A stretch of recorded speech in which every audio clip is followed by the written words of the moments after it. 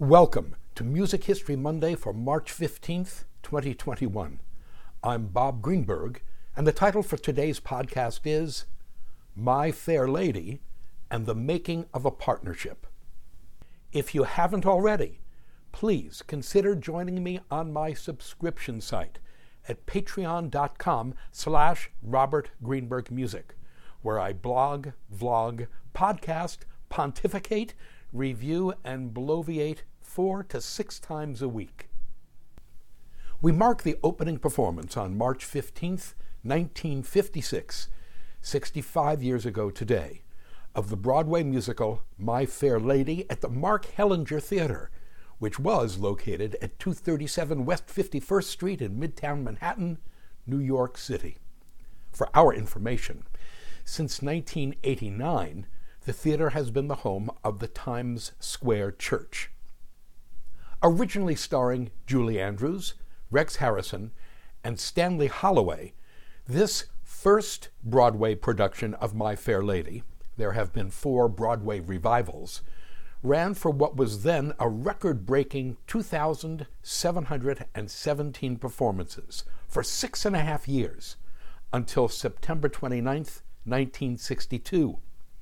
Because we all want to know, the current record holder is Phantom of the Opera, which opened on January 26, 1988, and continues to run at the Majestic Theater.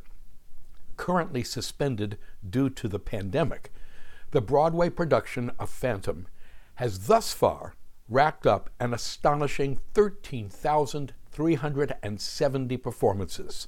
Oh, wow! My Fair Lady is routinely called the perfect musical. And who are we to argue with that appraisal? Speaking for myself, I saw that first Broadway production in April of 1962. Attendance was my 8th birthday present. Though Julie Andrews, Rex Harrison, and Stanley Holloway had long before left the show, it was nevertheless pure magic for me then, and remains so to this day. Tomorrow's Dr. Bob Prescribes post will delve into the actual creation of My Fair Lady. For the remainder of this post, we're going to explore the issues and complexities surrounding the making of a musical partnership. Alan J. Lerner, 1918 to 1986, who wrote the book, the libretto, and the lyrics for My Fair Lady, and Frederick Fritz Loewe, 1901 to 1988, who composed its music.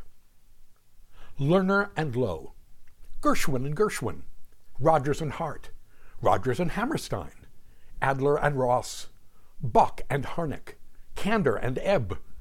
The great Broadway teams have become legends, and their music is woven into the very fabric of our culture.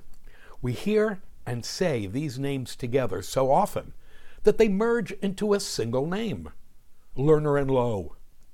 But a singularity these teams are not, and never did 2 more different people collaborate with each other on Broadway musicals than in the case of Alan J. Lerner and Fritz Loewe. Let's get the numbers out of the way. Lerner and Loewe worked together for an aggregate of 20 years, from 1942 to 1960, and then again from 1970 to 1972. Together, they wrote 9 musicals, 5 of which were major hits: Brigadoon, 1947, Paint Your Wagon, 1951, My Fair Lady, 1956, Camelot, 1960, and Gigi, 1973. Between the 2 of them, Alan J. Lerner and Fritz Loewe received 3 Tony Awards, 3 Academy Awards, 2 Grammy Awards, 3 Golden Globes, and 2 New York Drama Critics Circle Awards. We would begin with what Alan Lerner and Fritz Loewe had in common. They were both rather short, Lerner about 5'5" and Loewe about 5'4". And they both boxed when they were young men. That's it. Commonalities complete. Loewe was an Austrian who didn't come to the United States until he was 23 in 1924. He had the manners and mannerisms of a Central European gentleman, and he was subject to depression. Lerner was born in New York City and had a New Yorker's sense of outgoing brashness.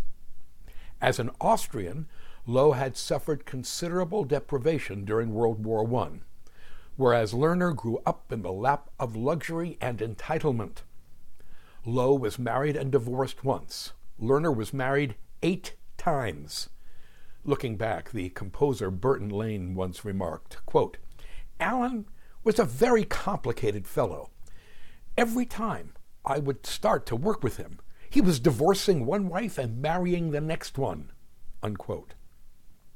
Lowe was a classically trained piano prodigy and composer.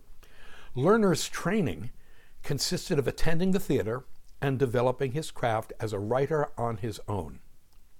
And yet, these two most different men, with radically different personalities, backgrounds, and training, became one of the greatest writing teams in the history of American theater. Lowe was born in Berlin to Viennese parents on June 10, 1901. His father, Edmund Lowe, was a famous operetta singer and actor who performed throughout Europe and North and South America. Young Fritz was a piano prodigy. He studied with Eugene d'Albert at the Berlin Conservatory. Now, he also claimed to have studied there with Ferruccio Busoni, though given Busoni's whereabouts at the time, that was not, in fact, possible. At 13, Lowe became the youngest piano soloist to appear with the Berlin Philharmonic to that time. But it was songwriting that really rubbed his rhubarb. He wrote his first song at the age of 7 and was increasingly enamored with the songs of the American musical theater that he encountered in his teens. When his father traveled to New York for a gig in 1924, the 23-year-old Fritz went along with him, determined to become a Broadway composer. Well, it was easier said than done, and Lowe got by/paid his dues by taking a series of utterly unrelated jobs, all of which were of great danger to his precious pianistic hands. Prize fighting in Brooklyn and cow-punching and gold mining in Montana. Returning to New York from Montana in 1931, Fritz made a living playing piano in Broadway pit orchestras and wrote songs on the side. In 1935, he appeared to get his break when a song of his entitled "Love Tiptoed Through My Heart," with words by Irene Alexander, was inserted into a show titled Petticoat Fever. But in fact, Lowe did not get his break, and his career as a songwriter was one of continuous rejection and disappointment. For years, the only venue that would perform his songs was the annual Gambles show at the Lambs Club, the New York theatrical club in which he was a member. In 1942, at the age of 41, he tried to revive his career as a pianist and managed to secure Carnegie Hall for a recital. But the critics, what that there were, merely yawned, and that was that. And then, serendipity. Alan J. Lerner describes what happened. Quote, "Once a year, I wrote lyrics for the Lambs' Gambles, the annual show. One day late in August 1942, I was having lunch in the grill when a short, well-built, tightly strung man with a large head and hands and immensely dark circles under his eyes strode to a few feet from my table and stopped short. His destination was the men's room, and he had gone the wrong way. He turned to get back on the right road and suddenly saw me. His name was Frederick Lowe, Fritz to the membership, a Viennese ex-concert pianist and a talented, struggling composer. He came to my table and sat down. 'You're Lerner, aren't you?' he asked. I could not deny it. 'You write lyrics, don't you?' he continued. 'I try,' I replied. 'Well,' he said, Would you like to write with me? I immediately said yes, and we went to work." Unquote. Frederick Loewe was 41 years old. Alan Lerner was a few days shy of 23. And that's how their partnership began. Lerner was born on August 31st, 1918, into a wealthy Jewish family in New York City. Around 1914, his father Joseph, Joseph's brother Samuel, and Harold Lane bought and transformed a small firm making blouses into a chain of women's stores called the Lerner Shops. These Lerner Shops became a mainstay of Main Street and malls across the United States and remained so until July 13th, 2020, when the company declared bankruptcy due to the COVID-19 pandemic. Growing up in the lap of luxury in New York City is rather far down the list of worst things that can happen to you. We read that at least once a week, Alan's father took the boy out for a night on the town, dinner, then off to a boxing match or the theater. According to Gene Lees, quote, "From the time Alan was 5, there was scarcely a musical on Broadway that the father and son did not attend together," unquote. This meant that Alan J. Lerner had a front row seat to the jazzification of the American musical theater, which went into overdrive thanks to the premiere and acclaim of George Gershwin's Rhapsody in Blue in February 1924. Growing up, Lerner lived in a 17-room apartment on Park Avenue. He was educated at the Columbia Grammar School in New York City, then at the Boudials School in Hampshire, England, followed by the Choate School in Wallingford, Connecticut. Yeah, while at Choate, Lerner wrote the school's football song and co-edited the yearbook with his classmate, John Fitzgerald Kennedy. Much to his father's disgust, Alan was expelled from Choate for smoking in his room. Lerner likened his expulsion to, quote, "punishing a prisoner by expelling him from jail," unquote. In the end, being expelled from Choate had zero impact on Lerner's academic life, and in 1937, he matriculated at Harvard University. It was at Harvard that he began his career in musical theater by writing for Harvard's annual Hasty Pudding musicals. The Harvard music connection resumed many years later in 1957, when Lerner and his Harvard classmate, Leonard Bernstein, collaborated on a satirical musical salute to their alma mater entitled Lonely Men of Harvard. It was as a member of Harvard's boxing team that Lerner almost lost his sight. He took a punishing blow to the left side of his head, and it knocked him out cold. The blow disconnected the retina of his left eye and damaged the retina in his right eye. A series of surgeries followed. In the end, he did indeed lose sight in his left eye, and in order to preserve his right eye, he was forbidden to take part in any athletic activity for a minimum of 5 years, and was warned that, quote, "even bending over or sneezing could cost him the sight of his good eye," unquote. According to Lerner's friend Ben Wells, quote, "it was one of the turning points in his life," unquote.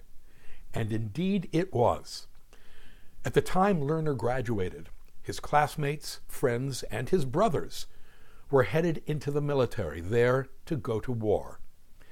He was profoundly ashamed that he could not join them because of his eyesight, and went so far as to petition the Surgeon General of the United States for permission to enlist.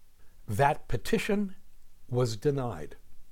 By his own admission, deeply depressed, Lerner returned to New York, joined the Lambs Club on West 44th Street, and took up residence there. Lerner got a job writing for radio, turning out a prodigious amount of material. Years later, he told the reporter and critic Cleveland Amory that, quote, "I wrote 500 scripts in 2 years," unquote. When Amory asked Lerner if anything from his radio experience was presently of use, Lerner answered, quote, "No, except the training and getting rid of artistic illusion," unquote. And so it was that in late August of 1942, this overworked and somewhat disillusioned radio writer was approached at the Lambs Club Grill by the composer Fritz Loewe. Lerner remembered, quote, "I didn't even know who he was. I just said yes, probably because I thought anybody who was a member of the Lambs Club had to be a genius. Well, I didn't realize that he was, so we started working together just like that. We met that afternoon and started to work," unquote. One last thing, ma'am. We began this post by observing how very different Fritz Loewe and Alan J. Lerner were in terms of their personalities, backgrounds, and sensibilities. Before we close, we must observe the greatest difference between them and how that difference defined their work and set them apart from other writing and composing teams in the American musical theater. Alan J. Lerner was a superb lyricist and playwright. As a native English speaker, he understood the language formally and idiomatically. As a student of the American musical theater and a great fan of jazz, his words and lyrics often have a rhythmic snap that puts his love for jazz and his New York roots in high relief. Fritz Loewe, however, was not a native English speaker. Even more, unlike virtually every other great American theatrical composer of the 1920s, 30s, 40s, and 50s, Irving Berlin, Jerome Kern, George Gershwin, Richard Rodgers, Cole Porter, Harold Arlen, Frank Loesser, Leonard Bernstein, et al., Loewe had almost no affinity for jazz. His musical sensibilities were pretty much entirely European.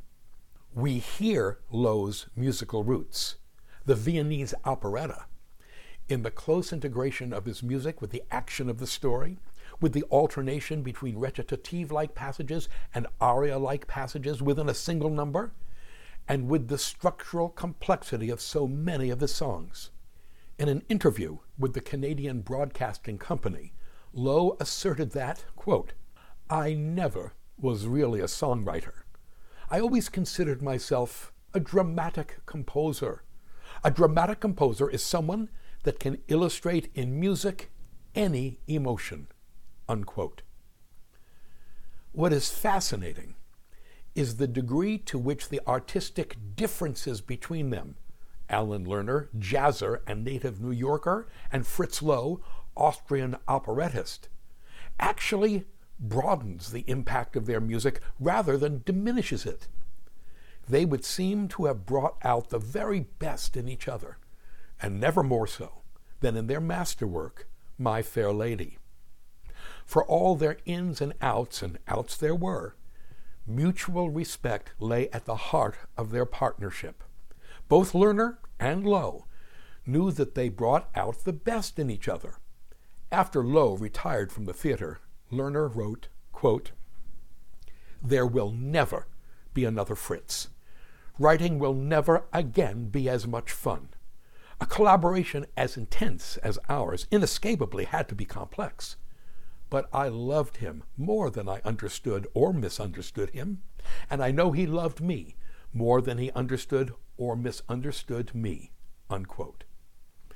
When we return tomorrow and Dr. Bob Prescribes, it will be with the genesis of My Fair Lady, a musical that, for reasons we will discuss, many believed could not be written. Thank you. To sample and download one or all of my many courses on subjects musical produced by the Great Courses / The Teaching Company, please visit my website at robertgreenbergmusic.com.